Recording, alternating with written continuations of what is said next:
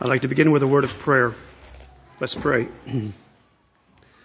Our Father in heaven, we are very well aware this afternoon that we're not wrestling against flesh and blood, but against principalities, against powers, against the rulers of the darkness of this world, against spiritual wickedness in high places. Therefore, it is imperative at this moment that every one of us takes up the full armor of God. And we do so in Jesus' name. Amen. We're here this afternoon to confront what we all know is some of the most prevalent sins that are saturating this present age. And we're here to do several things. We're here to lift up God's standard by His grace and mercy. And I very much feel at this moment, I feel the resistance to what we want to do this afternoon. Because we are going, if there's any one particular force in our culture that is powerful, and it's in the very air that we breathe, and we know now that Sodom has come to us. We haven't gone to Sodom, it's come to us. And we are like righteous Lot, who vexed his soul day by day as he saw the perversion of the wicked. We are in that place now, and we have to lift up God's standard. That's one of the things we want to do this afternoon. We also want to offer some limited resources, some way of helping the tragedy that's taking place right before our eyes. We want to have these brothers share with us something of the extent of the problems, but also some of the solutions. And at least give us some hope and we know that there is hope. I don't have to tell you that there is hope, and there is deliverance in Jesus Christ. But sometimes this plague of immorality that's flooding in upon us can almost make us a little cynical. And this session is supposed to, and will, I believe, by God's grace, encourage us to lift up our eyes to the Savior who came into this world and He healed the sick and He raised the dead and He calmed the storms, and He can certainly do anything for anybody that comes to Him in faith and follows Him. So we're going to, by God's grace, offer hope for the problem. Another thing we definitely want to do is guard and protect the innocence of our young ones who are here today. And remember what we said this morning. If there are questions that come up in young minds, the thing to do for you children is to go talk to your mom or your dad or somebody, mom or your dad. That's who you need to talk to. All right. The fourth thing that we would like to do, we are well aware that in a crowd of this size, there might well be people here who are struggling with some of the very things we'll be talking about this afternoon. And the last thing we would want to do is to add to your burden the burden of condemnation. We want you to be able to leave, if there's anybody here like that, who has struggles in the area of sexual sin or bondage. We want you to be able to leave this place this afternoon with the hope that Jesus gave all of us through that encounter with that woman who came to Him in John chapter 8. In her shame and in her exposure, He offered to her grace, and He gave her the power not only to feel accepted and loved and wanted by the Savior, but He gave her the power to go and sin no more. And that's what we want to do this afternoon by God's grace. We are going to need a miracle because we have 4 brothers up here. All of them like to talk. And it's going to be impossible for us to do justice to any one of their subjects. And as a moderator, I have to somehow perform this miracle of trying to keep them, with God's help. I think God's going to help me. I know He is. We're going to try to somewhat stay within the restriction of time, but we're also going to want to follow the Spirit. And these brothers, Brother Matthew Milioni here, is going to be speaking about, particularly about adultery. I'll introduce his subject in just a moment. Roger Hertzler next is going to be lifting up a standard against pornography. And then we have Brother Tim Power. He's going to be speaking about homosexuality. And then we have Donald Brechbill here at the end. Will be bringing some words to us about this taboo of sexual molestation and incest. And so we really want all of us to continue in the spirit of prayer. We want to be standing in faith against the rulers of the high places and the wickedness that is there. We want to be wrestling against principalities and powers and against the darkness of this world. And as we heard this morning, we not only want to expose this, we want to have no fellowship, and we want to expose, we want to do that a pair of things, but also we want to offer hope to the world. And so Brother Matthew, I talked to him this morning. His burden, I know, is going to be trying to strike at the root of this flood of immorality by talking about a situation that has come up within the churches in the last number of decades, which he feels, and I believe he's right, has unleashed the floodgates and has, from the church tolerating sin within its midst, has then darkened the light of the gospel. And this immorality has now spread over the land. So I believe he's going to be speaking to the root of the problem. Brother Matthew, you just come up here and share your heart. And the way this format is supposed to run, more or less, is that each brother is going to share for about 9 minutes. And then he's going to sit back down. And then we are going to discuss some questions related to that topic. And I have a couple questions that I got from the box in the back. We'll try to address those at some time. Brother Matthew. Yes, thank you. I am Matthew Milioni. I'm from Boston, Fathers of the Way. Ken introduced the subject of fornication and adultery to me and asked me to speak on that subject.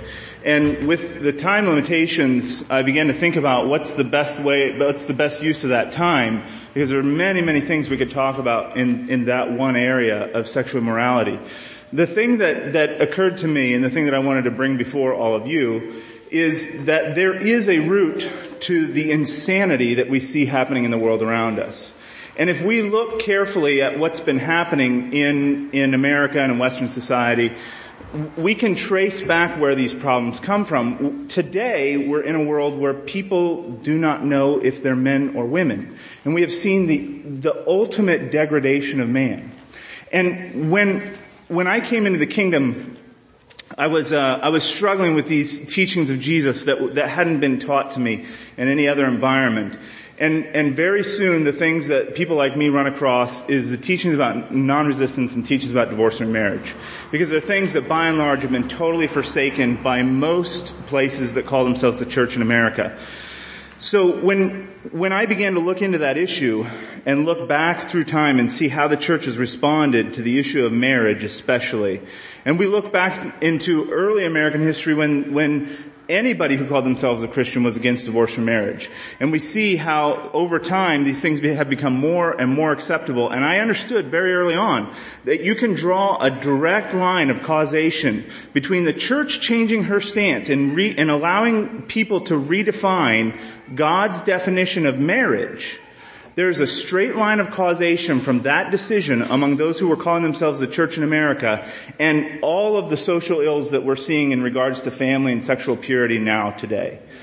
It's directly tied to problems in the home where we see children being raised with either single mothers or men that are not their fathers in their homes, and the problems that come along with that. The single mother syndrome that, where not only dad is missing, but now mom is missing because she has to work. Children raised on their own and all the problems that come from that. We see women coming into the ministries of the church because we've redefined the roles of a man and a woman. We see people questioning if that's up for question, who's my father, who's my mother, who's my brother, who's my sister. And I don't know how involved some of you are with people, but it takes a long time to figure out people's families. When you start talking about step parents and step grandparents and step brothers and half sisters, it's hard to tell who's even family anymore. And all of these problems go straight back to changing our simple definitions of that Jesus laid out, that a man and a woman for life are husband and wife. Amen. So I just want to lay out there that a lot of these social issues that we're dealing with go back to this one issue. And I think that the onus is on us to be presenting this to the world around us. There's a similar problem like Finney talked about this morning with this avoidance ethic. It's a temptation to be enclaved and say we don't allow divorce or remarriage without challenging the world around us. Because how many of you have had the same experience that I have, where you meet someone, they seem like they're responsive, they seem like they're open, you have some dialogue with them, maybe you have a meal with them, and then you realize this is their second wife, and you kind of have this, man, and you almost give up. But see, that's the problem. That's the problem. There is hope for these people. And I began to think about the sin of adultery, the sin of divorce or marriage. That sin is no different than other sins. And when I meet a drunkard and I talk with him and he'll listen to me, I'm not afraid to say, hey, listen, friend, if you keep doing this, you're going to end up in hell because this sin is separating you from God. But for some reason, because of the emotions tied to the situation, a lot of other things, we're really afraid to engage people on this issue and challenge people very upfront and from the beginning that this is a sin, just like drunkenness, just like any other sin, and it is separating you from God. It's putting your soul in peril, and we need to begin to present it to the world around us. We've done pretty good. People understand that we're modest. People understand that we believe in head coverings. People understand that we're nonviolent. But there are all kinds of people in every evangelical church around your church that have no idea there is a group of people who is teaching and believing the things that are very clearly taught in the scriptures about divorce and marriage. And we need to bring those up. The other problem that we have in the church is that we're not speaking with one mind about this issue. And this is where it gets really practical for us in this room. There's a division over this issue of divorce or marriage among us. So we have a very small group of people who believe these teachings, but among those of us who do, this small percentage of people in America who teach that divorce and marriage is wrong, we have this problem that we don't see eye to eye on some particular facets of divorce and marriage and how to apply the church's teaching to these situations. And it comes from the complexities that have developed in a society that's abandoned God's ways. And here we find ourselves, the people of God, looking at the scriptures and saying, well, we have to have some way to deal with this, and so we reason together and we come up with positions that are not in the same camp. And I don't think it's tolerable, and I'll explain what I'm talking about for those of you that are not following, but I don't think it's tolerable that the few people who are preaching against divorce or marriage don't see things the same way. So I think we need to have conversations, and what's missing in that conversation, we shouldn't be content to allow each other to sit in our own camps. We need to engage with each other and begin to have really thoughtful and critical conversations about how we're going to minister to the tremendous needs of divorce and marriage in our day. When I present the gospel to people, when I talk about obeying Jesus and following the Sermon on the Mount, the number one thing that evangelicals or people in a nominal Christian setting say is that can't be true because it would affect so many people. And we've got to start reaching those people, and we've got to start healing these people, and we've got to start bringing them out of these sinful situations into a place of purity. The church needs to be engaged in these people's lives and making ways for them to repent and walk in holiness and truth so that we can raise up a testimony. We have brothers and sisters who are being faithful in this issue.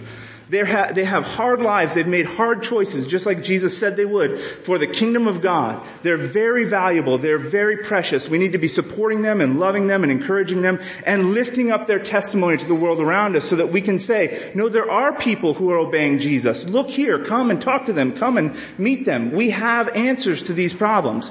But we have to get our heads together and be able to say the same thing. What's been missing in our conversation, quite frankly, is just a good terminology. So we have two issues. We have an issue that we have begun to call unconditional indissolubility. I know that's a big term, but what it means is that the view that we're familiar with that says there's only one marriage that exists and that there's only one marriage that God sanctions and anything else is not a marriage, it's just adultery. And there are all kinds of implications from that. There's another side to this issue that we have begun to call consequential marriages. That each time someone engages in a marriage, there are attendant consequences and there are implications from all that. So to be able to use some terms and to define those terms and to begin to have conversations among ourselves about how to resolve these differences and what's the best the best way to apply the scriptures and how to help people in these situations, I think is a really critical issue that we as a people need to take upon our hearts in order to start answering these problems. We have to be able to deal with we have to all be able to speak with one mind about who is an adulterer, what is a marriage. These are really critical, basic issues that involve these complicated cases. And I'm just encouraging all of us in this short time that I have to begin to pursue these conversations. Followers of the Way is hopefully working on putting out some literature and some papers about these things with the hope of engendering a conversation about this. So I'm out of time here, and thank you for the opportunity to present that. First miracle. First miracle. All right, thank you. Brother Matthew, you mentioned a term, indissoluble something. Could you say that again? Yes. Mike, please. Where's that mic?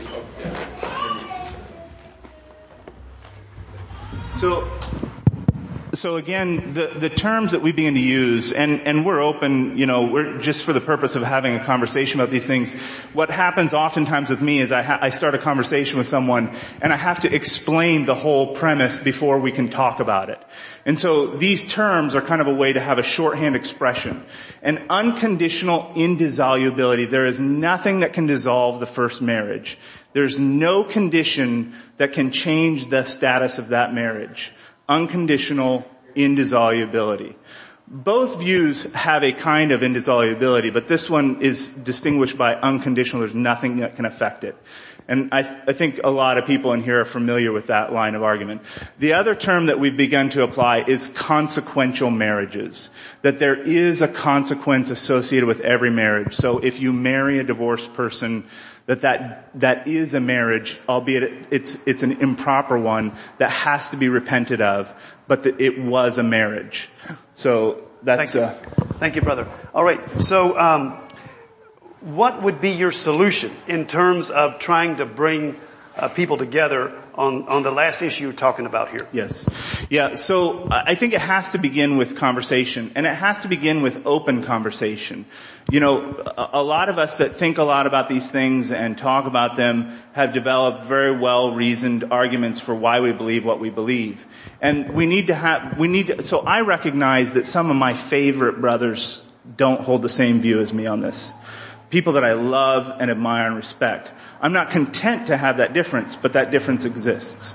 So what I hope is that with some terminology and with some openness among us, we can begin to not allow ourselves to just sit in our camps, but engage with each other and find resolutions to these issues. Thank you, brother. I'm going to open it up to the rest of the panelists if they have a comment or something to say about this issue of the unconditional indissolubility versus consequential marriage.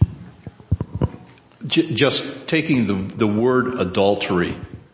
The word adultery means to mix. And I've asked myself the question, what are we mixing? When someone commits adultery, what is it that they are mixing?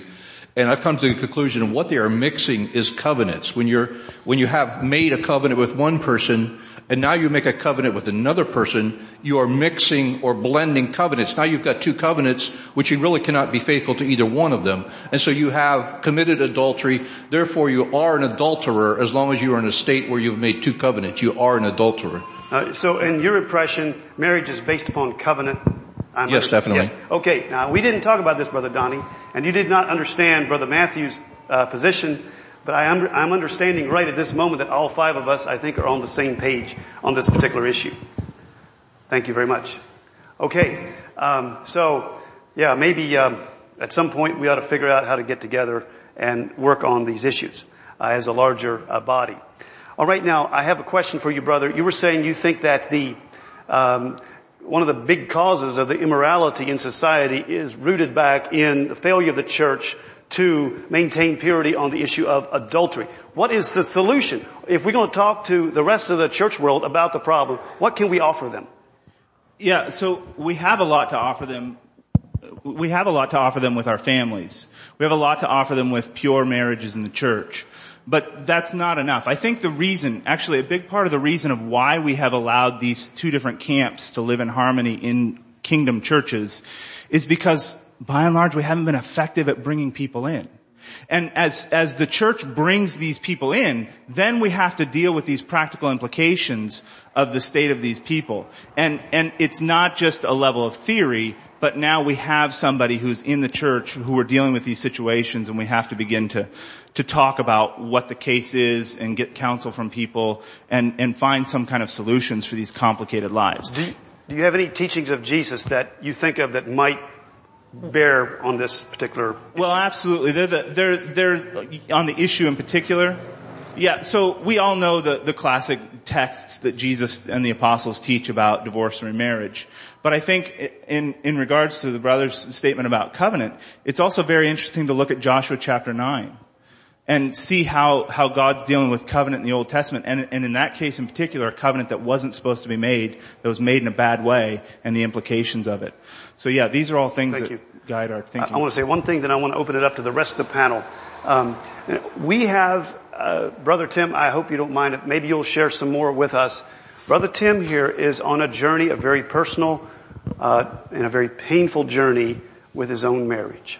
And in fellowship with these brothers at Boston, he has come to the place where he realizes that, as Jesus taught here in Matthew 19, there are some eunuchs which were so born from their mother's womb, and there are some eunuchs which were made eunuchs of men, and there be some eunuchs which have made themselves eunuchs for the kingdom of heaven's sake. Brother Matthew, would you say that is a solution we must offer to the churches if they want to purify their ranks? Absolutely it is, but here's the really neat thing about that. We've been really family focused for a long time, and I think we've lost the value. So if I meet somebody who's in one of these situations, and because of their situation, they're like Brother Tim, they're in a place where they have to remain single, that's not a curse. Amen. It's a blessing. Amen. It's an opportunity for the kingdom of God. And we need to present it as that. Amen. Like, your repentance is an opportunity for you to live for God like nobody else can. Amen. To raise up a testimony and to live a consecrated life that can do things for God that a lot of us married brothers cannot do. Thank you, brother. We have 4 minutes, so I'll open it up to the rest of the panelists. Yeah, Matthew, so practically, how does that look? So someone's married in an unbiblical marriage. They need to separate in order to be in a right standing with the Lord. How would you handle that situation practically? This person the woman doesn't have financial means, the husband's the main breadwinner. How do you deal with something like that on a practical level? So there's as many answers to that question as there are situations. And we have to be able to analyze what's happening in this situation, what's happening in the home. Are both the husband and wife willing to walk in holiness in this issue? Are we, is the mama wanting to repent, but the papa doesn't? All those issues change dramatically how that works out. But what I would say is that it's our job as the church to minister wherever we can and find support. I've seen some tremendous blessings in my time at Ephrata in watching the church take care of single mothers, women who didn't have resources and opportunities on their own, that the church was able to step in and bless those women and allow them to take care of their children and take care of their home, for whatever the situation of their life was. And it was a good experience, and I think we ought to be involved in that kind of work. Okay. Thank you, brother. Does anybody else have a comment on anything that's been said or another question for Brother Matthew? How many minutes? We have 3 minutes. 3 minutes left. Here's sort of a question. We're dealing with a lot of people here that know these scriptures. Maybe there's difference of interpretation, but we know the scriptures at least, but we're living in a society that doesn't know the scriptures. How can we change that? How can we change it to the fact, to get to the point where at least society is awakened to the fact that these verses are in the Bible? And I say that, working with gospel signs, there's just, you show people certain verses and they come up behind your car, they come up, upon this sign and say, that's not in the Bible, even though there's a reference underneath it. How can we change that? Yeah, it's a great question. I'll say by way of encouragement that, one thing first, judgment must begin at the house of God. And there's a lot of people who call themselves Christians who are in divorce or married situations. And we encounter them all across the board in every denomination, in every place. And I think that's a fertile ground to start because you're starting with someone who already does accept these scriptures. But outside of that context, I'll say within the evangelical world, when people have come to us, especially Roger and I's time at Valley, when we encountered people who were coming into our church from some evangelical world who were not familiar with this teaching, we had a lot of conversations with people where we had to, for the very first time, sit down with a man and a woman who are in one of these situations and challenge them and say, listen, we love you. We so much appreciate you and your family, but we have to share the truth with you. Let us open the pages of Scripture, and we would read through the teaching of Jesus, the teaching of the apostles, and we would challenge them and say, listen, we do love you, and God loves you, and He said this situation is not right, and you have to repent. Every time I've had that conversation, it has resulted in conviction of the Holy Spirit. That in every one of those occasions when we've sat down and done that, the Holy Ghost convicts those people that the situation they're in is wrong. Now, not all of them have followed that conviction into repentance, but every conversation like that I've had has resulted in conviction. And that's a strong testimony to me that God wants to work in this way, and He wants to challenge people. And I think that even secular homes know. If you talk to people who are divorced and remarried, they know. They know they had a reservation when they got married the second time, or they'll say things like it's never like the first time, or you never loved like the first time. And those are opportunities that we have to capitalize on those sentiments and those feelings that are latent in the heart of every man and woman. Because this is the beautiful thing about marriage, is that it's universal, right? We don't remarry people when they come in the church. It's the very first institution of human society. And it's present when the heathen gets married, he's showing a picture of our Jesus and our church. Thank you, Brother Ralph. Everywhere on earth where people get married, they're testifying about Jesus and His bride. And that's beautiful. I love you, brother. I love you, brother. All right. We're out of time, but I didn't think of doing this till right now. We have this brother Roger wrote this book, Dear Pastor, and it's addressed to the very people you were saying we should address. Absolutely. The pastors of the churches that have accepted a divorce and remarriage. Brother Roger has some copies in the back, and I'm sure while they last, he would be glad to stand there and talk to you about the book, maybe even sign his name. So at this point, we're going to turn the time over to Brother Roger, and he will make a statement about pornography, media, whatever the Lord has laid on your heart, brother. There's some water right here. I think it's old. It'll work.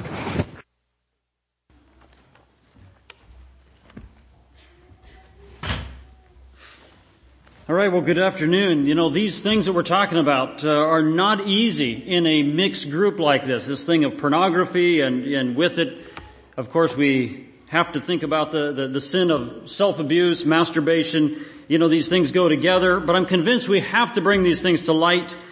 If we don't, if we leave them in darkness, we're going to be ensnared. That's what's been happening all around us. The title of this is called Lifting Up a Standard. And when we talk about lifting up a standard, one of the first things that comes to my mind is this billboard that Christian Aid Ministries has been putting up. Lust drags you down to hell. We had one of these boards in Missouri, and a man I'm going to call Adam was driving through Missouri on June 17 of this year. He passed this billboard, and it immediately grabbed his attention. Adam is married to a woman we'll call Betty. This is the first marriage for both of them. They're church-going people. At one point they had a genuine walk with God. But 6 months ago, Adam's wife had an affair, and she came and confessed it, or else she was caught, but it really jeopardized their marriage. They were going to divorce. They decided somehow, let's stay together, let's try to work it out. But 2 days before he drove past this billboard, Adam caught his wife again in an affair again with the same man. He called the billboard. He says, you know, this is obviously jeopardizing our marriage. He says, but I have something to confess. He says, I believe it's not just my wife who has a problem with lust. He says, I think I do too. He says, I have something to confess that no one else knows about. My wife doesn't know about it. My pastors don't know about it. Nobody else knows about it but me. I have been into pornography since childhood. This pornography has affected his mind, as it always does. He became emotionally abusive to his wife, put her down a lot, and that was part of what drove her to the affair. But she didn't have any idea that this was what was going on. I encouraged him to go home and confess it to his wife, and confess it to other believers. Bring it to the light. Deal with it, this thing of pornography. At the end of that conversation, he said, I'm home now. I'm parked in the driveway. I need to go inside and I'm going to confess this to my wife. A few weeks later, we sent them some videos from John Koblentz about marriage counseling videos. He sent me a text. He said that they received them. They got these videos. They're going to watch them together. He said, I've also been reading a book called Every Man's Battle. And he said, that's a book on sexual purity. And he says, I feel truly blessed and free from sin. So there is hope. There is a possibility of redemption, even if you're wrapped up in this. What's the definition of porn? It's that which is designed to excite sexual desires. That's what it's about. So of course it would include anything you get from the adult store, magazines, videos, things you download on the internet under that title. But I'm convinced it's more than that. I'm convinced much of the advertising content we see today has the same intent behind it. Therefore, it's also pornography. Many of the novels you can buy today, including this recent bestseller, 50 Shades of Grey, they call it. And it hit the bestseller list. But it's definitely pornography. And it's what is bringing people into this addiction. Let's talk about some statistics. 90% of boys today are exposed to pornography by the time they're age 18. The average age is 11. That's the average age of first exposure. Also, men are 5 times as likely to look at porn than women are, even though many women are also ensnared in it. Here's some shocking news. 50% of Christian men admit that they are addicted to pornography. 50% of, not just out there men, but Christian men. People who say they're Christians, I should say. And pastors, there was a poll taken of pastors, and 30% admitted that they had viewed internet pornography within the last 30 days. Well, that's out there. What about here, in a group this size? I wonder what you would think if I would ask those of you who have fallen to one of these sins, self-abuse or pornography within the last 30 days. Everybody be totally honest and stand. Would you be shocked? Now please don't do it, but would you be shocked if you saw 5 people stand up in here? Would you be shocked if you saw 50 people stand up in a group this size? I don't know how many are here, but I'm guessing that a lot of us would be shocked. Probably the women would be more shocked than the men. But I'd like to talk to you if you are sitting here, and just after I said that, something went through your mind. You say, you know what, if I was honest, I would have to be the one. And you're sitting there hoping I don't ask. Well, I'm not going to ask, but I want to talk to you for a moment. I want to say this to you. Don't despair. Because just imagine with me a moment that I would ask another question. I would say, everybody stand if you have at one point been addicted to pornography and God set you free. And you have been free for a period of time, let's say 12 months, and you haven't touched it since then.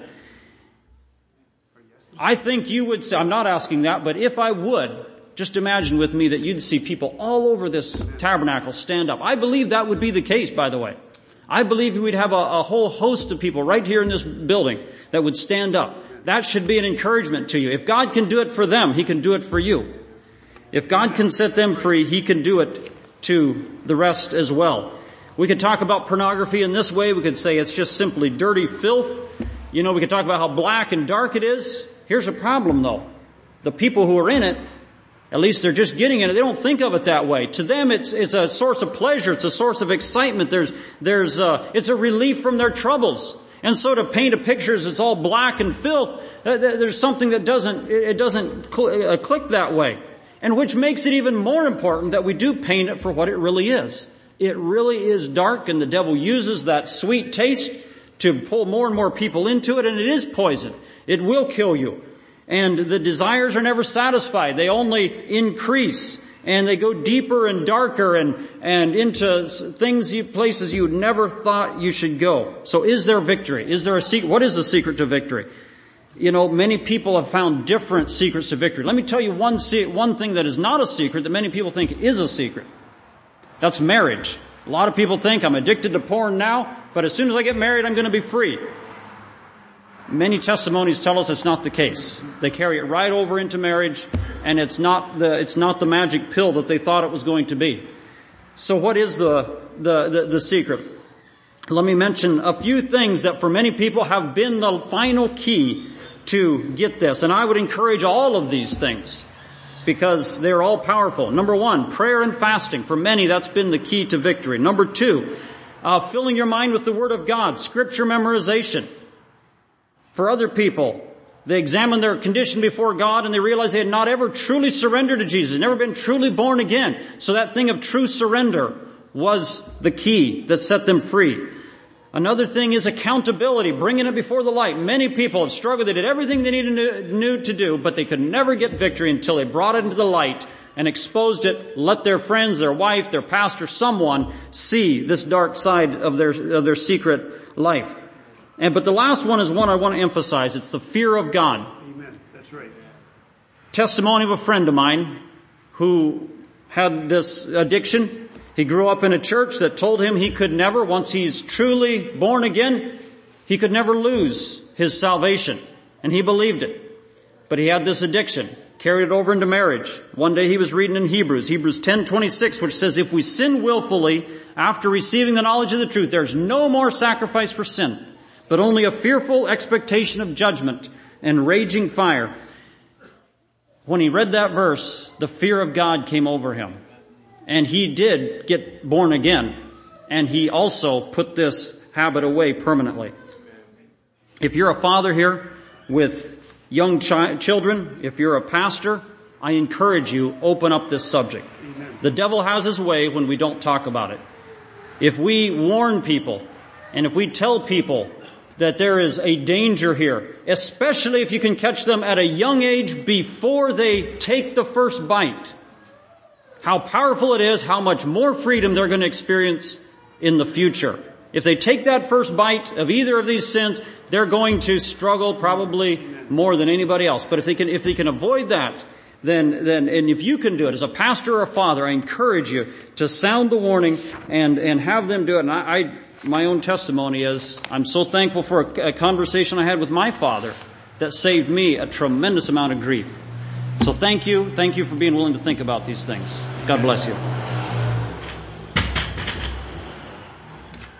Thank you so much, dear brother, for bearing your heart and being frank about this. I wasn't asked to do this, but this was a struggle of mine for quite a few years. Accidental exposure at 6 years old. I struggled with it off and on for 20 some years. I praise God, and I have to do this like a recovering drunk with AA or something. I have to keep talking about my story. But by God's grace and His mercy and with the help of other brothers, I've been free for over 20 years. Amen. I praise God. So I say that to raise up a standard, say that it is possible, as addictive and as destructive as this stuff is, it is possible that a man like myself can be set free. And I want to lift up the grace and mercy of Jesus Christ. All glory to Him, nothing to myself. If I was where I deserved to be, you know where I'd be. All right. The question still is, practically speaking, how do you help people in the church? I will mention this one thing too. We've been open with this at home.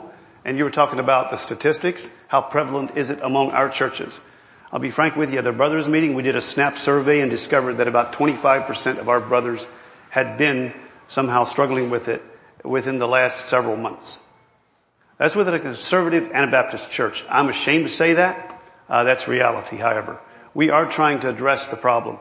But it is a widely prevalent problem. If there's any pastors here, I would encourage you to somehow get a pulse on your congregation and at least bring some reality to the extent of the problem. Let it bring us to our knees. Okay, are there questions for Brother Roger on the question of how to help? Or any comments?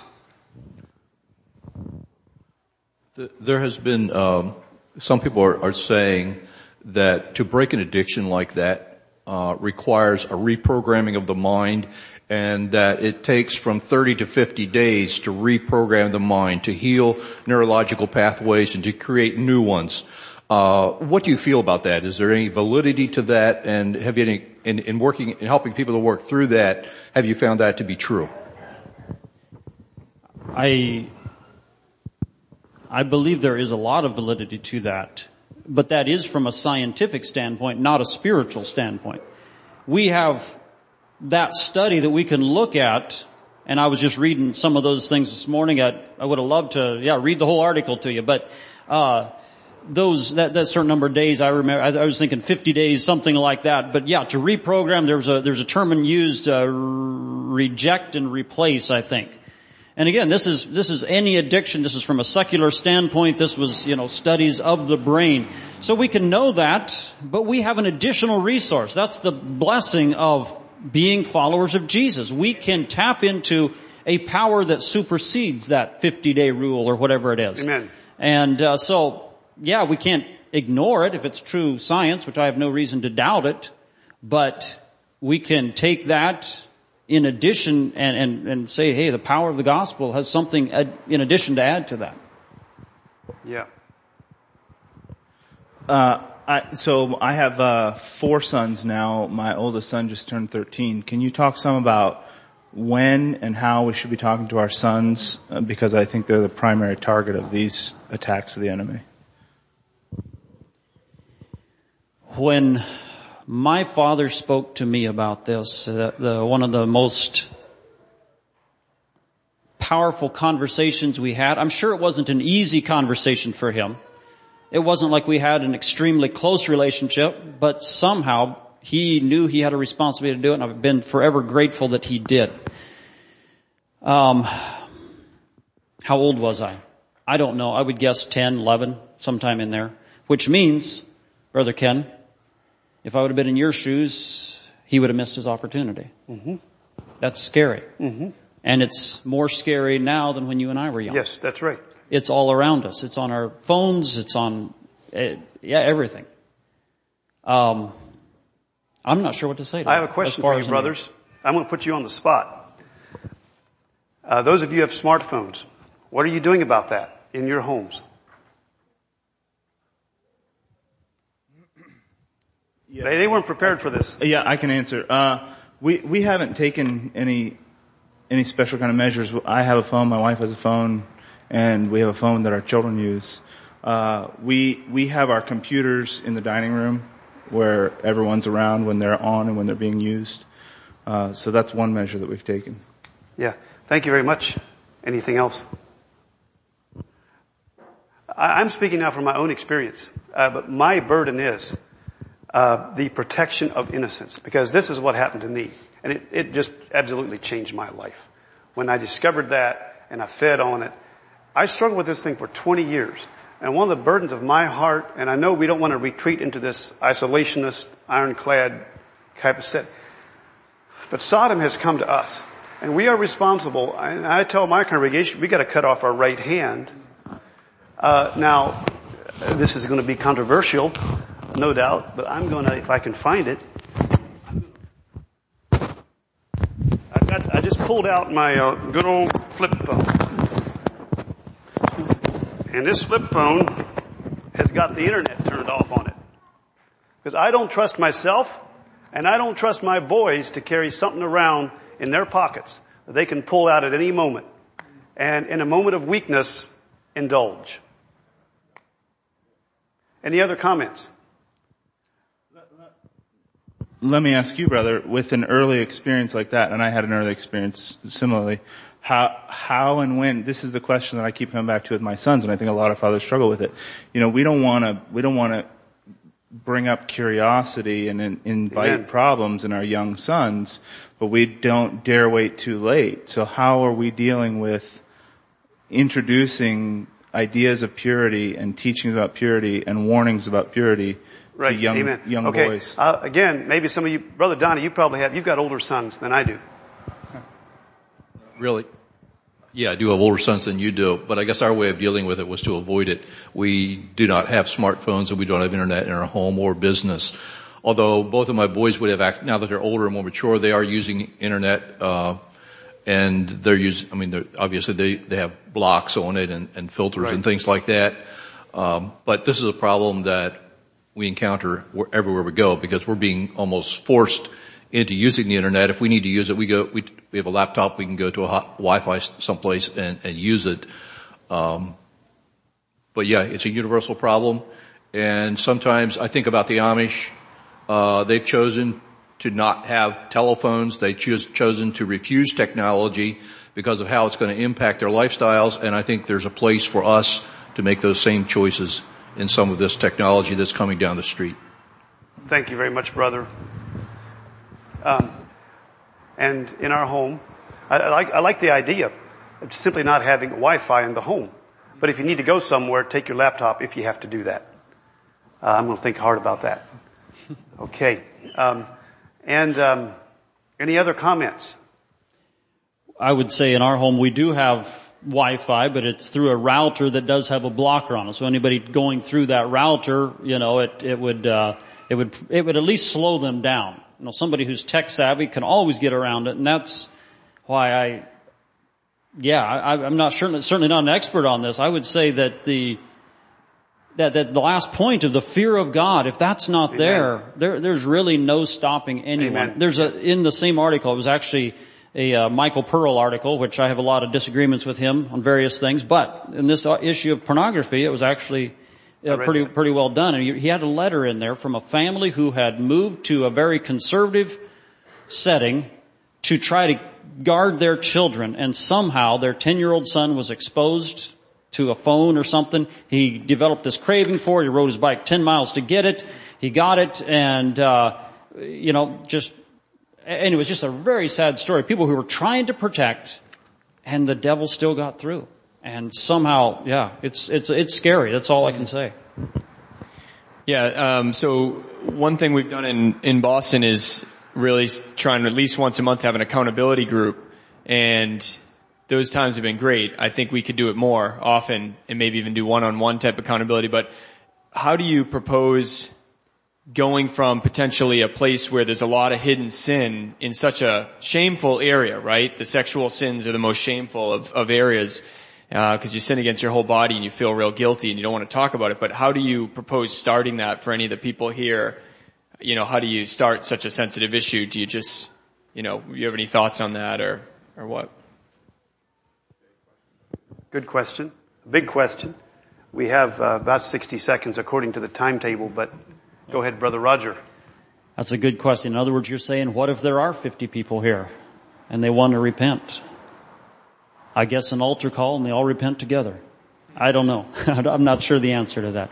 But the other alternative is to come to another brother individually, and that would take, that's why it would be kind of nice to know how many are like yourself, have said, I've been there, but God has set me free. And so the people who need freedom say, I'm going to go seek that brother out. Yeah. That would be an interesting exercise. I'll leave it up to the moderators. One thing that we could potentially do here, if you want to take the risk to do it, we could do an anonymous survey like we did at our church.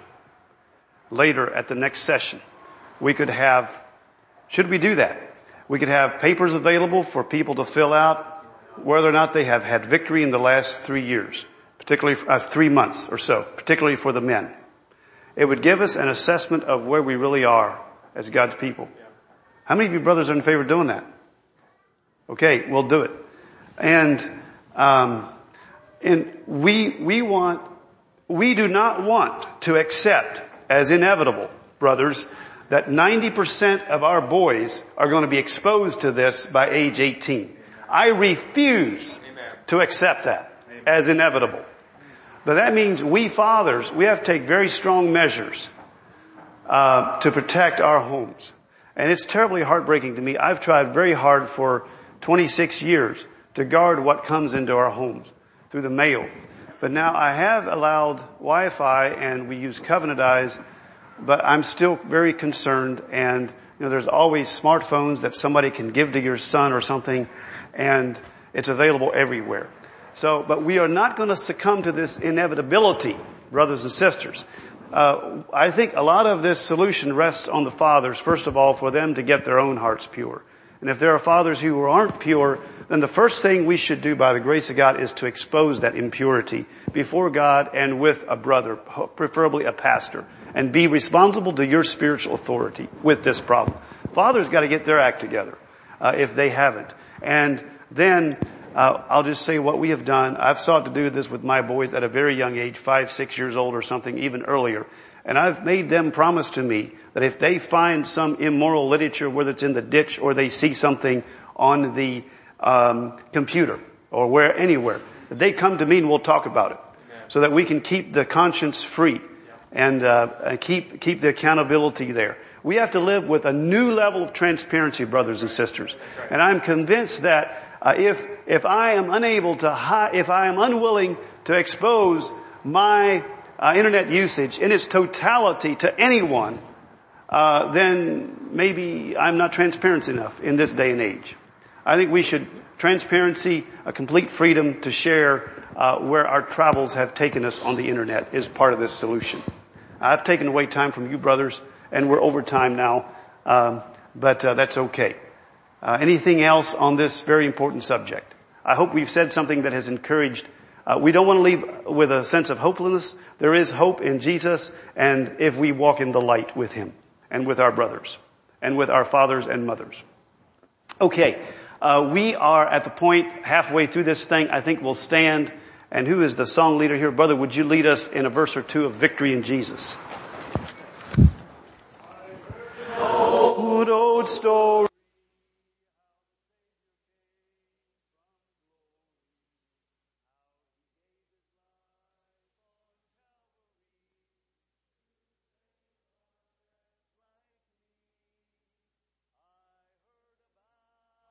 His groaning of His precious blood atoning, then I repented of my sin and won the victory. Oh, victory in Jesus, my Savior forever. He sought me and bought me with His redeeming blood. He loved me ere I knew Him, and all my love is due Him. He plunged me to victory beneath the cleansing flood. May be seated. Brother Tim. I want to have a special prayer with you. Amen, brother. Dear God, this brother has a message on a very important topic these days, and he needs the grace to share his own personal story, and we need the grace to receive it and learn from it. In Jesus' name, amen. Amen. Okay, well, I'm not sure if I'll ever be asked to speak again at these type of events, but as Ken said, that we need a new level of vulnerability. So I'm going to read to you a passage in Nehemiah chapter 4 and verse 14. As the burdened Israelites were rebuilding the wall, and I believe today we are in desperate need of men to rise up and help us rebuild the wall that has been broken down by nominal Christians. And if ourselves fall into that camp, it said, "And I looked and rose up and said unto the nobles and to the rulers and to the rest of the people, Be not ye afraid of them. Remember the Lord, which is great and terrible, and fight for your brothers, your sons and your daughters, your wives and your houses." Everything we're talking about today this is the motivation. We're fighting for our Lord Jesus, but we're fighting for our brothers, our sisters, our sons and our daughters. My topic is raising a banner against homosexuality. I want to start off right from the get-go and make it unequivocally clear that the Bible is very clear. Homosexuality is a perversion. It is not right. It has no place in the kingdom of God. With that being said, I'm not going to sit here on a soapbox for the next 8 minutes and tell you how evil it is. As we know it's evil, I'm going to talk a little bit about it. My main approach is going to be twofold. One, it is out of concern for our sons and our own family in the church here. I want to raise awareness so we cannot be naive about this sin. And secondly, about the people, the unchurched or nominal Christians out there that are wrestling with this issue and how to help them. And there's a lot here, so I'm going to talk fast. You can listen to the recording if there's one, and I'm happy to talk to you afterwards. So, I had my first exposure to pornography at 5 years old. One of my neighbors brought me downstairs into his house and showed me images of pornographic images. I didn't understand what they were, but I knew there was a lot of shame involved. And then at 6 years old, I had a friend sleep over my house. He was a boy, and he introduced me to homosexual acts at 6 years old. Around the same time, my cousin also did the same thing. And for the next years until I was 15 years old, I had participated in homosexual acts. And I will tell you that it, like Ken, with being exposed to pornography, it had a wild, horrible effect on my psyche, on who I was as a person, on my security, around my friends. I was a very confident young man. I was very popular. I had lots of friends. And I was very active in sports. But underlying every day of my life, up until 19 when I met Jesus, I was wondering if I was actually gay or not. I questioned that all the time. Some people have a attraction to same-sex people. I didn't have that. I was never attracted to men per se. I never had that problem, if you will, or that challenge. But I had the perversion of the act in my mind. And I thought about it, and I thought through some of these things. And it made me wonder if maybe, because the world teaches you that you're a certain way. Does it not? Doesn't the world tell you that you're this way or you're that way? And so I also questioned whether or not I was that. And so I wrestled with this off and on. And I think that many people today, studies prove it, 78% of all professing homosexuals were abused at some point before they were 18 years old. That's from men. Women are around 40%. They're less than men. So there is some kind of abuse situation that takes place. And then, like anything we do in life, over time, you might start off starting a business. And you might start being a roofer. And you start off doing some roofing work. And after a year, you got the Carhartt pants and you got the tools. And after 5 years, you got the truck and you got the big building. And before you know it, you're full on, you're a roofer. That's what you are. And it's the same thing with sin. It starts off with some incest or something taking place and you don't even think about it much. But then as the world is so perverted, they get in there with you. And as you get older, all it would have taken for me at 17 years old off at art school, it would have just taken some rich man patron to take me under his wing and fund me for a bunch of my paintings and encourage me to go down that homosexual road. And through the grace of God, that never happened. But that's typically how it happens. And then these people become a homosexual and they feel like they're now fighting in this fraternity of other men that wrestle with this or women. And then if you tell them, no, you're not a homosexual, they think they're a martyr for telling you that they are. And that's why we have this huge battle today where even in the church we feel like we can't even say that, no, homosexual is wrong because you're going to get put out from the church or the school or the government for standing up against this. So, how do we deal with this issue? How do we raise the standard against this issue? I'm going to tell you there's only one solution. And it's not a recovery group. It's not a 12-step program. And it is nothing but the blood of Jesus. That might sound like a cliche, brothers and sisters. That may sound like a cliche. But when I was 19 years old and folks started studying the Word of God with me, and I was in this identity crisis, which I believe the world is in an identity crisis right now. Once I started to align my identity with Christ, it wasn't until then that I was freed from this sin. And I've been freed ever since from the insecurity of whether or not I was that way.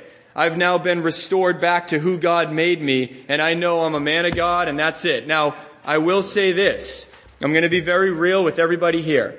13 years ago, I got married, and in that time, I've messed up my marriage. As Ken said, we're no longer together right now, and be praying for us. Maybe someday, hopefully, we'll get restored together. But much of the perversion that I had in my mind, even though I didn't act anything out in that same-sex type arena, it absolutely damaged my ability to handle my wife, to support her, to take care of her, to love her, to nurture her. And much of this perversion led to, someone was talking about breaking these addiction cycles, is what happens with sin is that you get, dopamine gets released from your brain, and it's basically a drug. And God allows that. Sex between a woman and a husband and a wife is one of the most amazing things in the world, and we should have no shame talking about that within the right context. Satan and his demons have taken that and perverted it, and they've used those same triggers, those same dopamines, those same pleasure centers, but they've moved it into into sin. And so when you experience these sins, it gives you that drug-type euphoria. So whenever you're going through stressful times or financial hardships or even marital challenges, which some of you may have faced in your life, and the burdens of your children and all the things that come up, if you've got this background, and many people in the world do, and maybe some folks here too, your natural inclination is to want to revert back to those places where you get those pleasures from. That's why we have to be vigilant when we're taking in folks from the world or from the nominal churches that are really wrestling with this, and dare I say these folks here too. We got to be very aware of how the devil roams around like a roaring lion and not put this stuff under the rug. Don't ever let the words come out of your mouth that would never happen in my house, that my son would never do that. That is naive. We need to put that type of thinking to death. We need to, like Ken said, bring up these issues. I am being purposely very vulnerable with you guys today because I want to make sure you know these issues are real, and the only way we're going to accomplish and overcome this is we can have victories in the church. It starts with the church. Judgment does too. And then as we bring in outsiders, as we raise our family, we can have more and more victory. And I believe, like I was, I'm one of the most, was and probably still am one of the most grateful Christians, all glory to God, because of the fact that I've been rescued from this bondage, and it's nothing but the blood of Jesus. So to that, second miracle.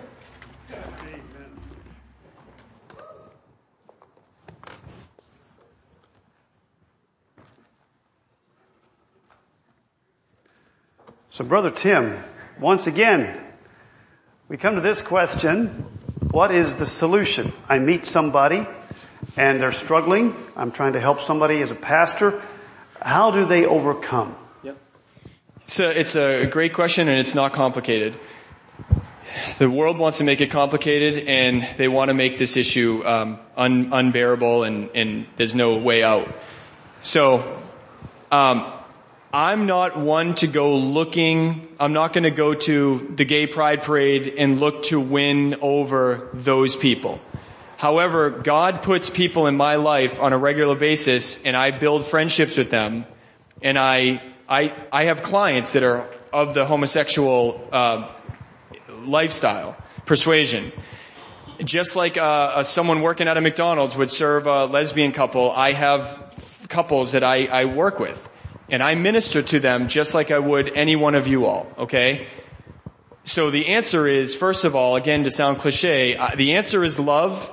Love one another as I have loved you. Okay, that is the answer.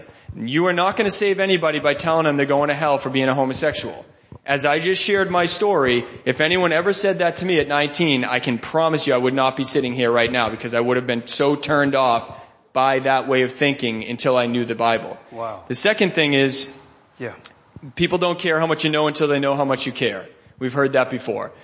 So once people know how much you care, they start to really open up their lives. I think about Russell. He was a homeless homosexual man, 18 years old, living in the streets of Boston in a halfway house. I shared my faith with him on the streets of Boston, walking up an escalator. He was going down, I was going up, and I said, "Hey, you look like you want to know Jesus." And he said, I do, and he was going down the escalator. So I went down and chased him. We exchanged numbers, the halfway house. I reached out to him. We studied the Bible over a 6 months period. He got baptized. He's married with children, living in the Midwest. Amen. So these are real issues. I didn't change him through my humor and my wit. It was through opening up the Word of God, showing him John 8:31-32, that if you hold to my teachings, you'll really know the truth, and the truth will set you free. Thank you. And so things like that. Thank you. Did you have something, Brother Matthew? Yeah, I did. I think, praise God, our churches are one of the last bastions of real masculinity and real femininity. And I rejoice in that. I'm so glad that men are men in my church and women are women. It's a beautiful, beautiful thing. I shouldn't even have to say that, but we live in a world where you have to say that now. In that context... Brother Matthew, if I can just interrupt, you're a good example. I'm doing my part. I'm trying. So coming from that context, it's very easy to look at these things in the world, the things in the newspaper, the things that we encounter, especially in Boston where we live, and it's rampant. And it is so easy, brothers and sisters, to take an isolationist approach to these things, or at least an adversarial approach to these things. So I had an experience several months ago at the beginning of the summer. A guy called me, a brother in my church and I, we have a handyman business together. A guy called me, says he's moving into town. He's not from here, he needed help. I showed up at his house, I was helping him, doing some extra things. And it was obvious soon on that this man was a homosexual. And I have all these reactions, this is the enemy, this is the problem. That's what happens in my heart. This is what's destroying society. This is the problem in my day. And as I'm around this guy, I'm there for work, I'm just helping him with his house, we start to engage in a conversation. And through talking to him, we ended up actually going and sitting down, have a meal together because it was late at night and all these things. And I was able to talk to him and ask him about his life, ask him about where he's from, ask him about, and to experience homosexuals as people, as men and women with hurts and with all the things, to dehumanize the homosexuals is the number one problem that we have in ministry. How do you overcome that yuck factor? Well, I think it's through the opportunities to engage with people as people. The way that the military teaches young men to kill is by dehumanizing the enemy. He doesn't think like you. He doesn't love his mama like you love your mama. He doesn't love his children like you love your children.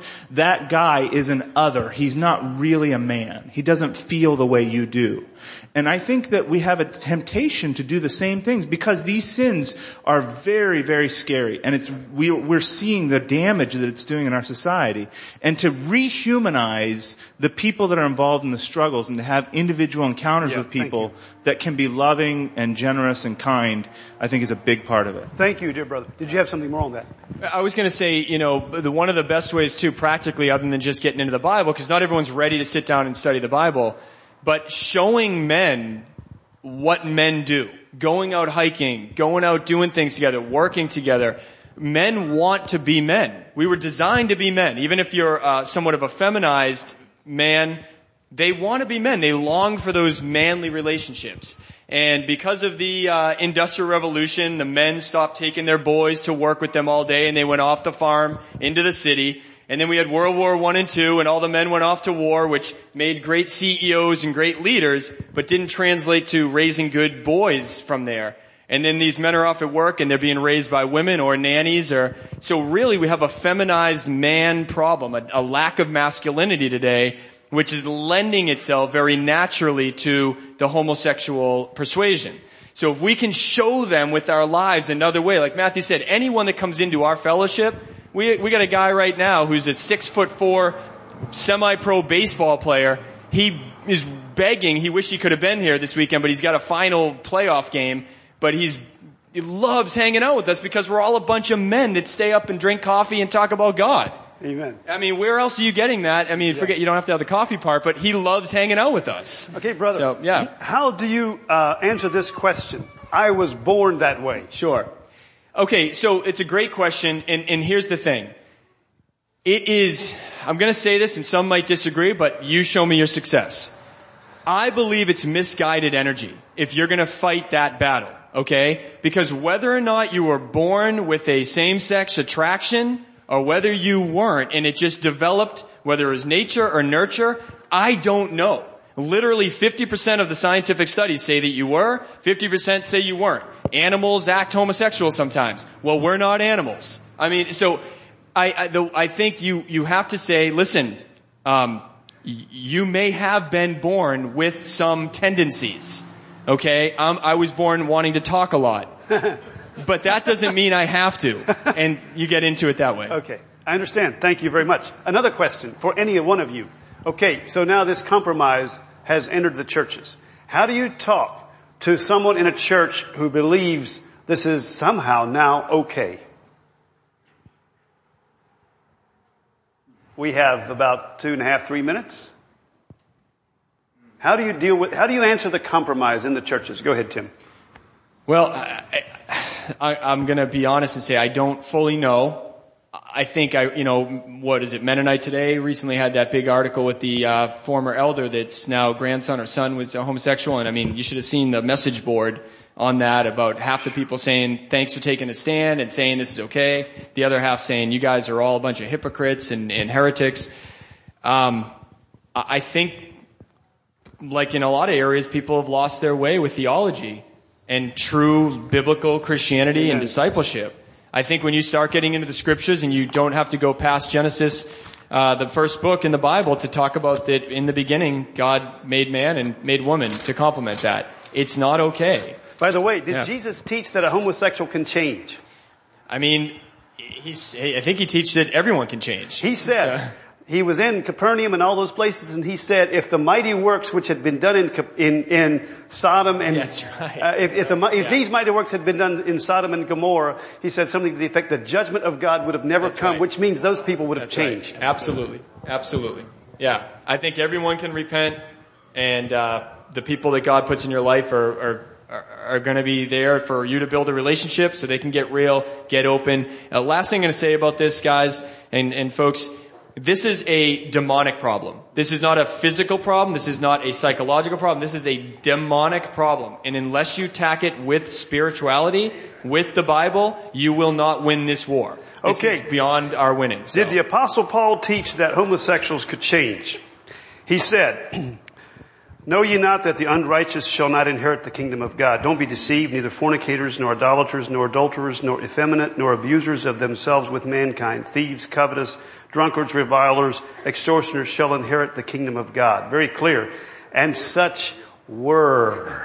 Praise God. And such were some of you. Amen. So we have Jesus teaching there can be change. We have Paul teaching that they can change. That's right. What else do we need, brothers and sisters? I have one other book I'm going to recommend. Have you seen this book by Joe Dallas? I haven't read it yet. I'd be careful. I mean, I've read through it pretty much. I think he's sound all the way through. Do you know this man?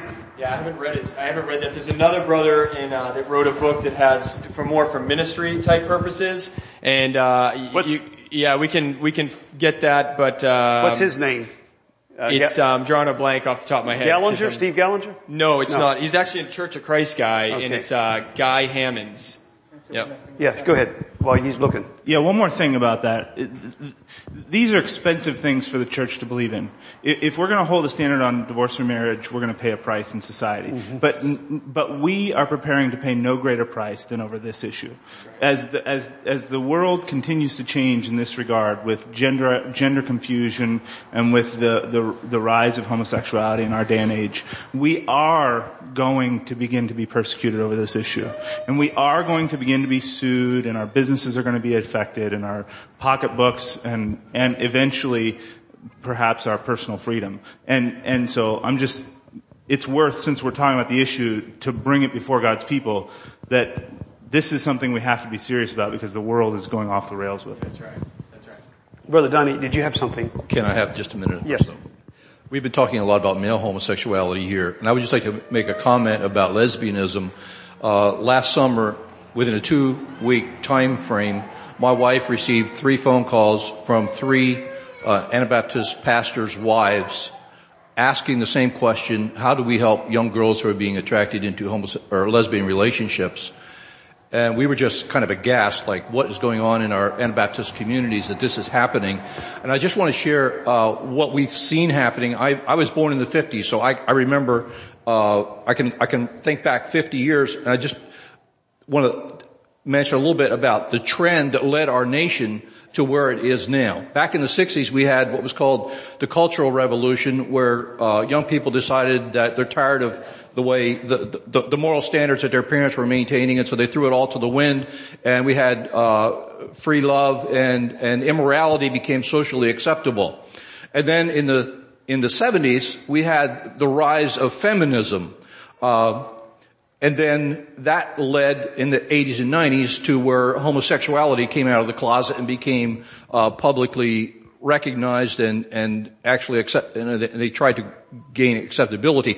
And just looking at the trend that we saw there, what I believe is happening is that when men fail to defend the virtue of women and femininity. When they fail to defend the virtue of women, women come to despise men. Mm-hmm. That's right. Feminism, which leads to the sexes now at war with each other, which opens the door for homosexuality. Yeah. And what I'm afraid is what we're happening is we're seeing that very trend in our churches now.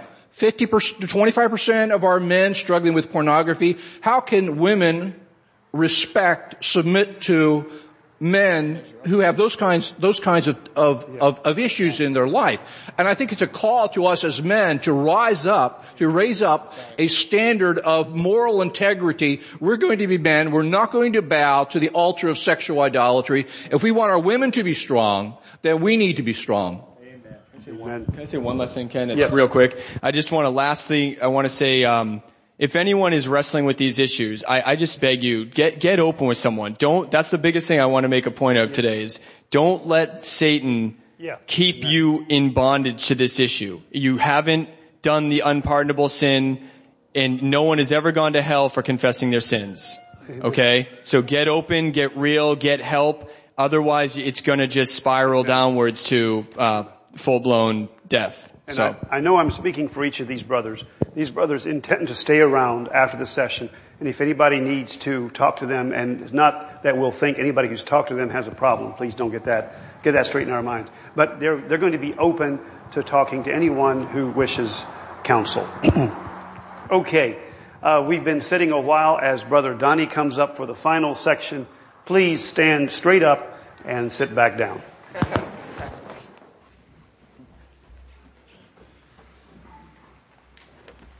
Praise the Lord. The gospel leaves us with a solution to these problems. We don't have to be as those who have no hope. A few verses from Romans chapter 13, and that knowing the time, that now it is high time to wake out of sleep, for now is our salvation nearer than when we believed. The night is far spent, the day is at hand. Let us therefore cast off the works of darkness, and let us put on the armor of light. Let us walk honestly as in the day, not in rioting and drunkenness, not in chambering and wantonness, not in strife and envy, but put ye on the Lord Jesus Christ, and make not provision for the flesh. The assignment that I've been given is that of sexual molestation and incest. And you may be thinking, well, that's certainly not an issue in our churches, but I am sorry to inform you that it is. Unfortunately, many times our response to this issue is to shove it under the carpet, cover it up. We want to maintain our self-righteous appearance of purity, and so we have a tendency to not bring these to the light. But there are some cases that do come to the light, and those are the ones that we have the most hope for. And then also, one of the things that my wife and I have discovered is that whenever you're counseling people who are struggling in their marriage, many times, in helping them to work through the issues in their marriage, the truth finally comes out. I was molested as a child, and many times that is some of the cause of the problems that they're having in their marriages. First of all, let's talk about the effect of sexual abuse. It is murder in that it destroys a life. You've probably seen young girls who have lost their glow. The life has gone out of them. It is theft in that it takes away that which can never be recovered or restored. Or recovered, I should say.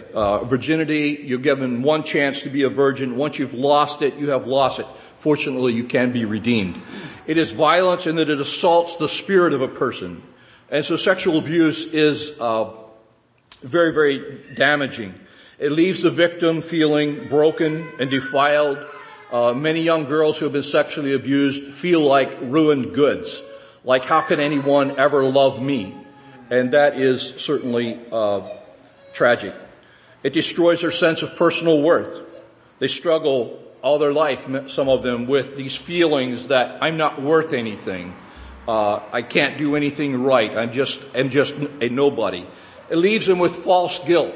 Many girls especially that have been sexually abused are confused about Am I responsible for what happened or am I not? And many times they go through life with this guilt about what happened and not sure what to do with that.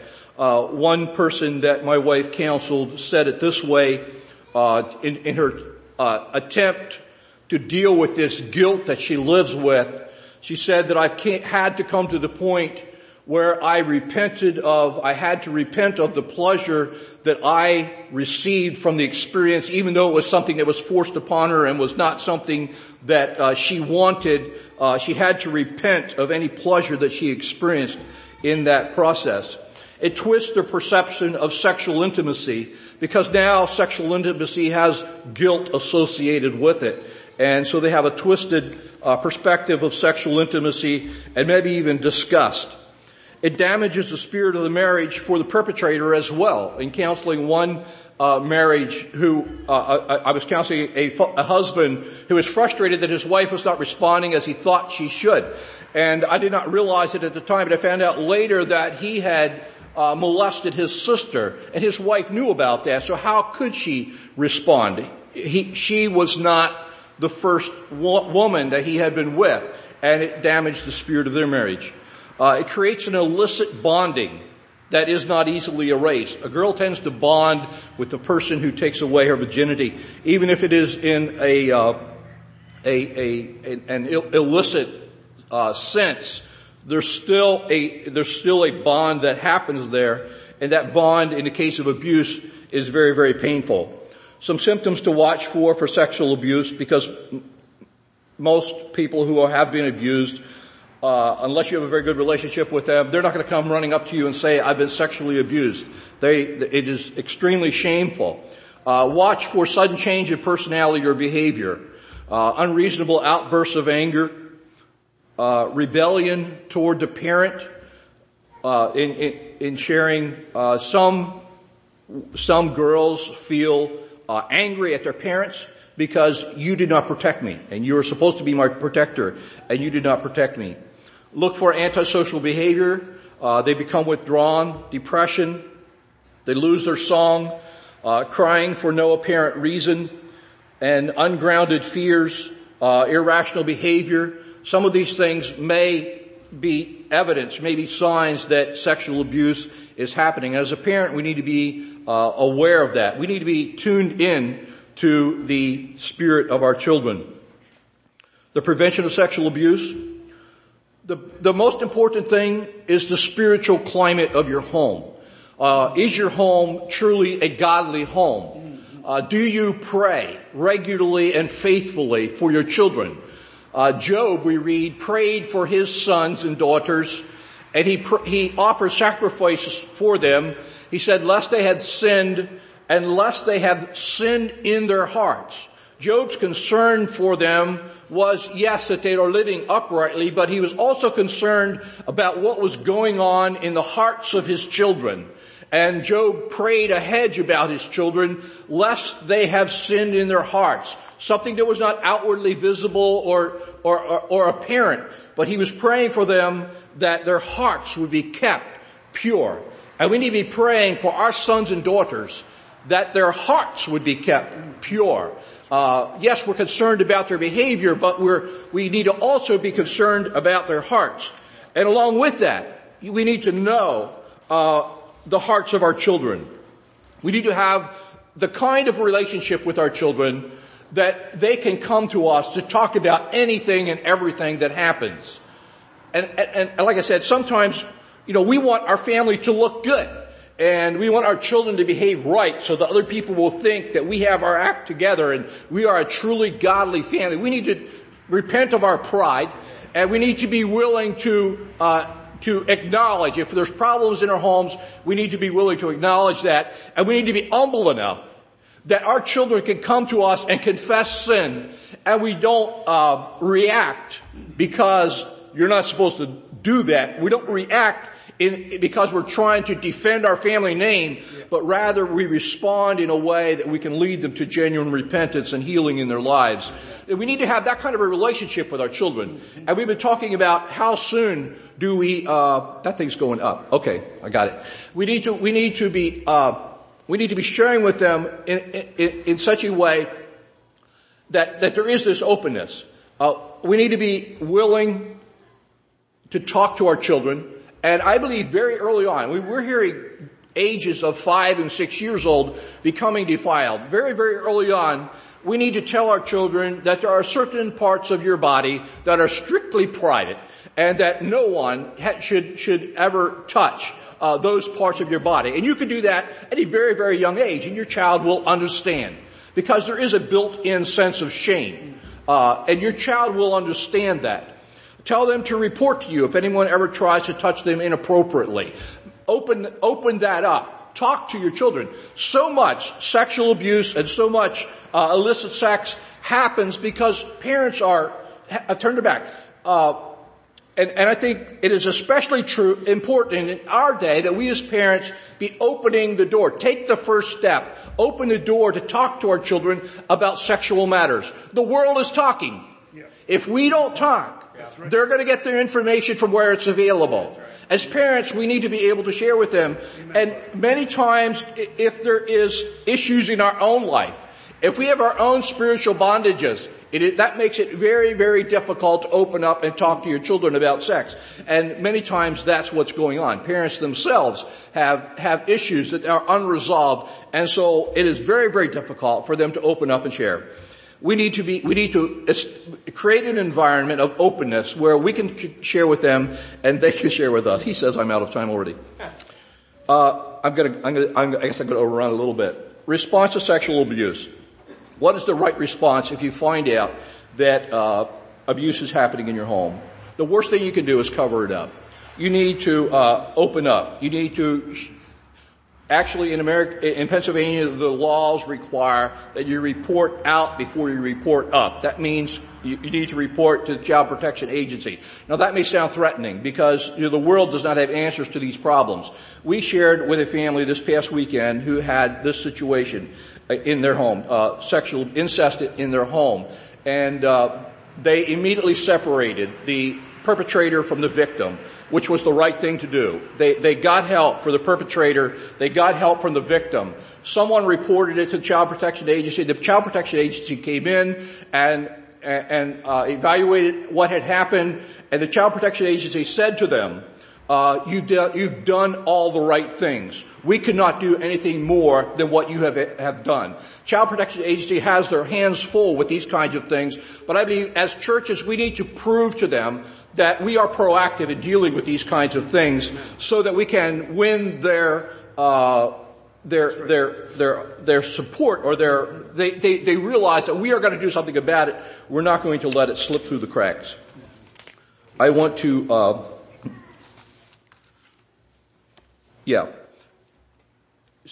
get help for both of them. It's going to be almost impossible for a parent to appropriately minister to both the perpetrator and the victim.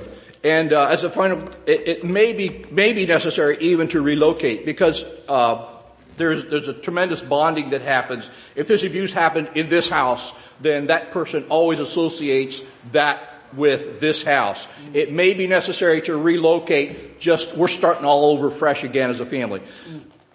But above all things, the gospel is able to redeem these situations. We've seen it happen, and the gospel of Jesus Christ is able to redeem your situation. We need to prove that we care and that we are concerned and do all that we can to protect our children.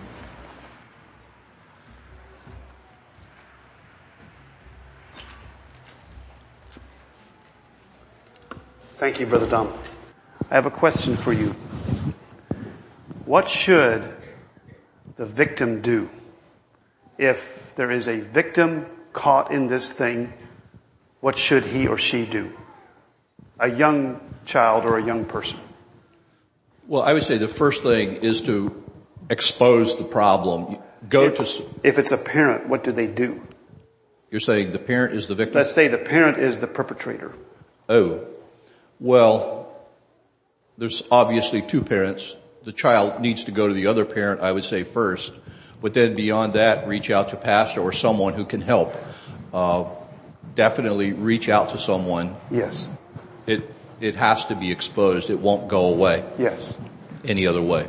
And I would not want to think that anybody here is in that circumstance. But if there would be, then we would want the victim to seek help from a trusted, let's say, a pastor's wife or the pastor. Victims are sometimes silenced by threats. And that's that's right. That's a very difficult situation, especially for a young child that doesn't realize that there is help available. Thank you for that, Brother Donnie. Well, is there anything else that we need to say on this topic or a question you'd like to ask Brother Donnie? Just one statement, but I connected with a brother down in Austin, Texas, who came up this weekend, Rick Naylor. Rick, I don't know if you wouldn't mind to stand up because people might want to talk to you, but Rick started a nonprofit called Partners Against Child Trafficking, and ironically, a lot of these issues end up lending themselves into the child sex trafficking arena. And it's unfathomable to even think about these things, especially in these circles here. But in the world we live in today, it's the largest industry in the country. So it's just something to be aware of. And if you have questions for Rick, he's a great resource to talk about some of these issues here. So thank you very much. Yes. One of the things I appreciated you mentioned there at the last, Brother Don, and I think we've all mentioned it, but that's one thing that we all have here, no matter how bad things have gotten. We live in the land where repentance is still available. Amen. And that's whether you're perpetrator, the victim, wherever. There is a path to freedom. It may be through separation. It may be through the prison system. But there is a path. And there are people that don't have that path available to them anymore. And I talk to people sometimes, they've seemed to harden their hearts, and I tell them, there's people that would love to trade places with you today. People that are in hell right now. They would just love to trade places. No matter how bad things have gotten in your life, they would love to trade places with you because you have the opportunity to humble yourself. They don't. You have the opportunity to repent. They don't. And so no matter where things are, that's the hope that we have. But it's a window that will close someday. And don't waste it while it's open. Yes, go ahead. I'd like to ask you a question, Donnie. So how do you prevent these things? I mean, in our fellowship in Boston, we have 25 children running around. We're all fairly vigilant in things, but we know that visitors, kids could come in. I mean, what kind of things they're bringing in? What sort of safeguards would you suggest setting up ahead of time, preemptively, preventing some of these things? Thank you. Thanks for asking. That was a part that I missed because I was running out of time. Perpetual vigilance. Know where your children are at all times. That sounds like a big assignment, but you should know where your children are and who they're associating with at all times. Sleeping arrangements. Say no to sleepovers. Mostly it's not necessary. If it's just for fun, mostly it's not necessary. At least know what kind of a home your child's going into if it is necessary for them to sleep over somewhere. Protect your daughters. A popular house design now is to put mom and dad downstairs, and the children upstairs. A perfect setting for things to go wrong. Maybe give the girls the master bedroom downstairs and you sleep upstairs with the boys. Just simple things like that. Mm-hmm. Practical, but protect your daughters. Amen. They only have their virginity once. Once it's lost, it's gone. And you don't want it to happen. So take these kinds of extreme measures to protect your daughters. Establish boundaries for your family. There's things that we will not do. We will not allow. Be proactive in protecting your children. I'm sure these brethren have all kinds of other ideas as well. Thank you very much. That is so very good. We're out of time. These brothers will linger around in the front or on the outside here in the front, and if anybody wishes to speak to them, please feel free to do so. I wrote down a number of words as I thought about concluding this. Vigilance, repentance, confession, transparency, yieldedness to God. But above all that, I have one word for solution. And that word is Jesus. Jesus, the Savior of the world, who cured the blind people, He healed the lame people, He calmed the storms, He cast out demons, and He raised the dead. And most certainly, it is my conviction that this same Jesus, who can change our inside, can change our most basic orientation into an orientation that pleases Him. And God has given us the victory through our Lord Jesus Christ. Above all else, as we face this onslaught of immorality, let's keep our eyes steadily on Him and our faith on Him and His atoning work on the cross for our sins.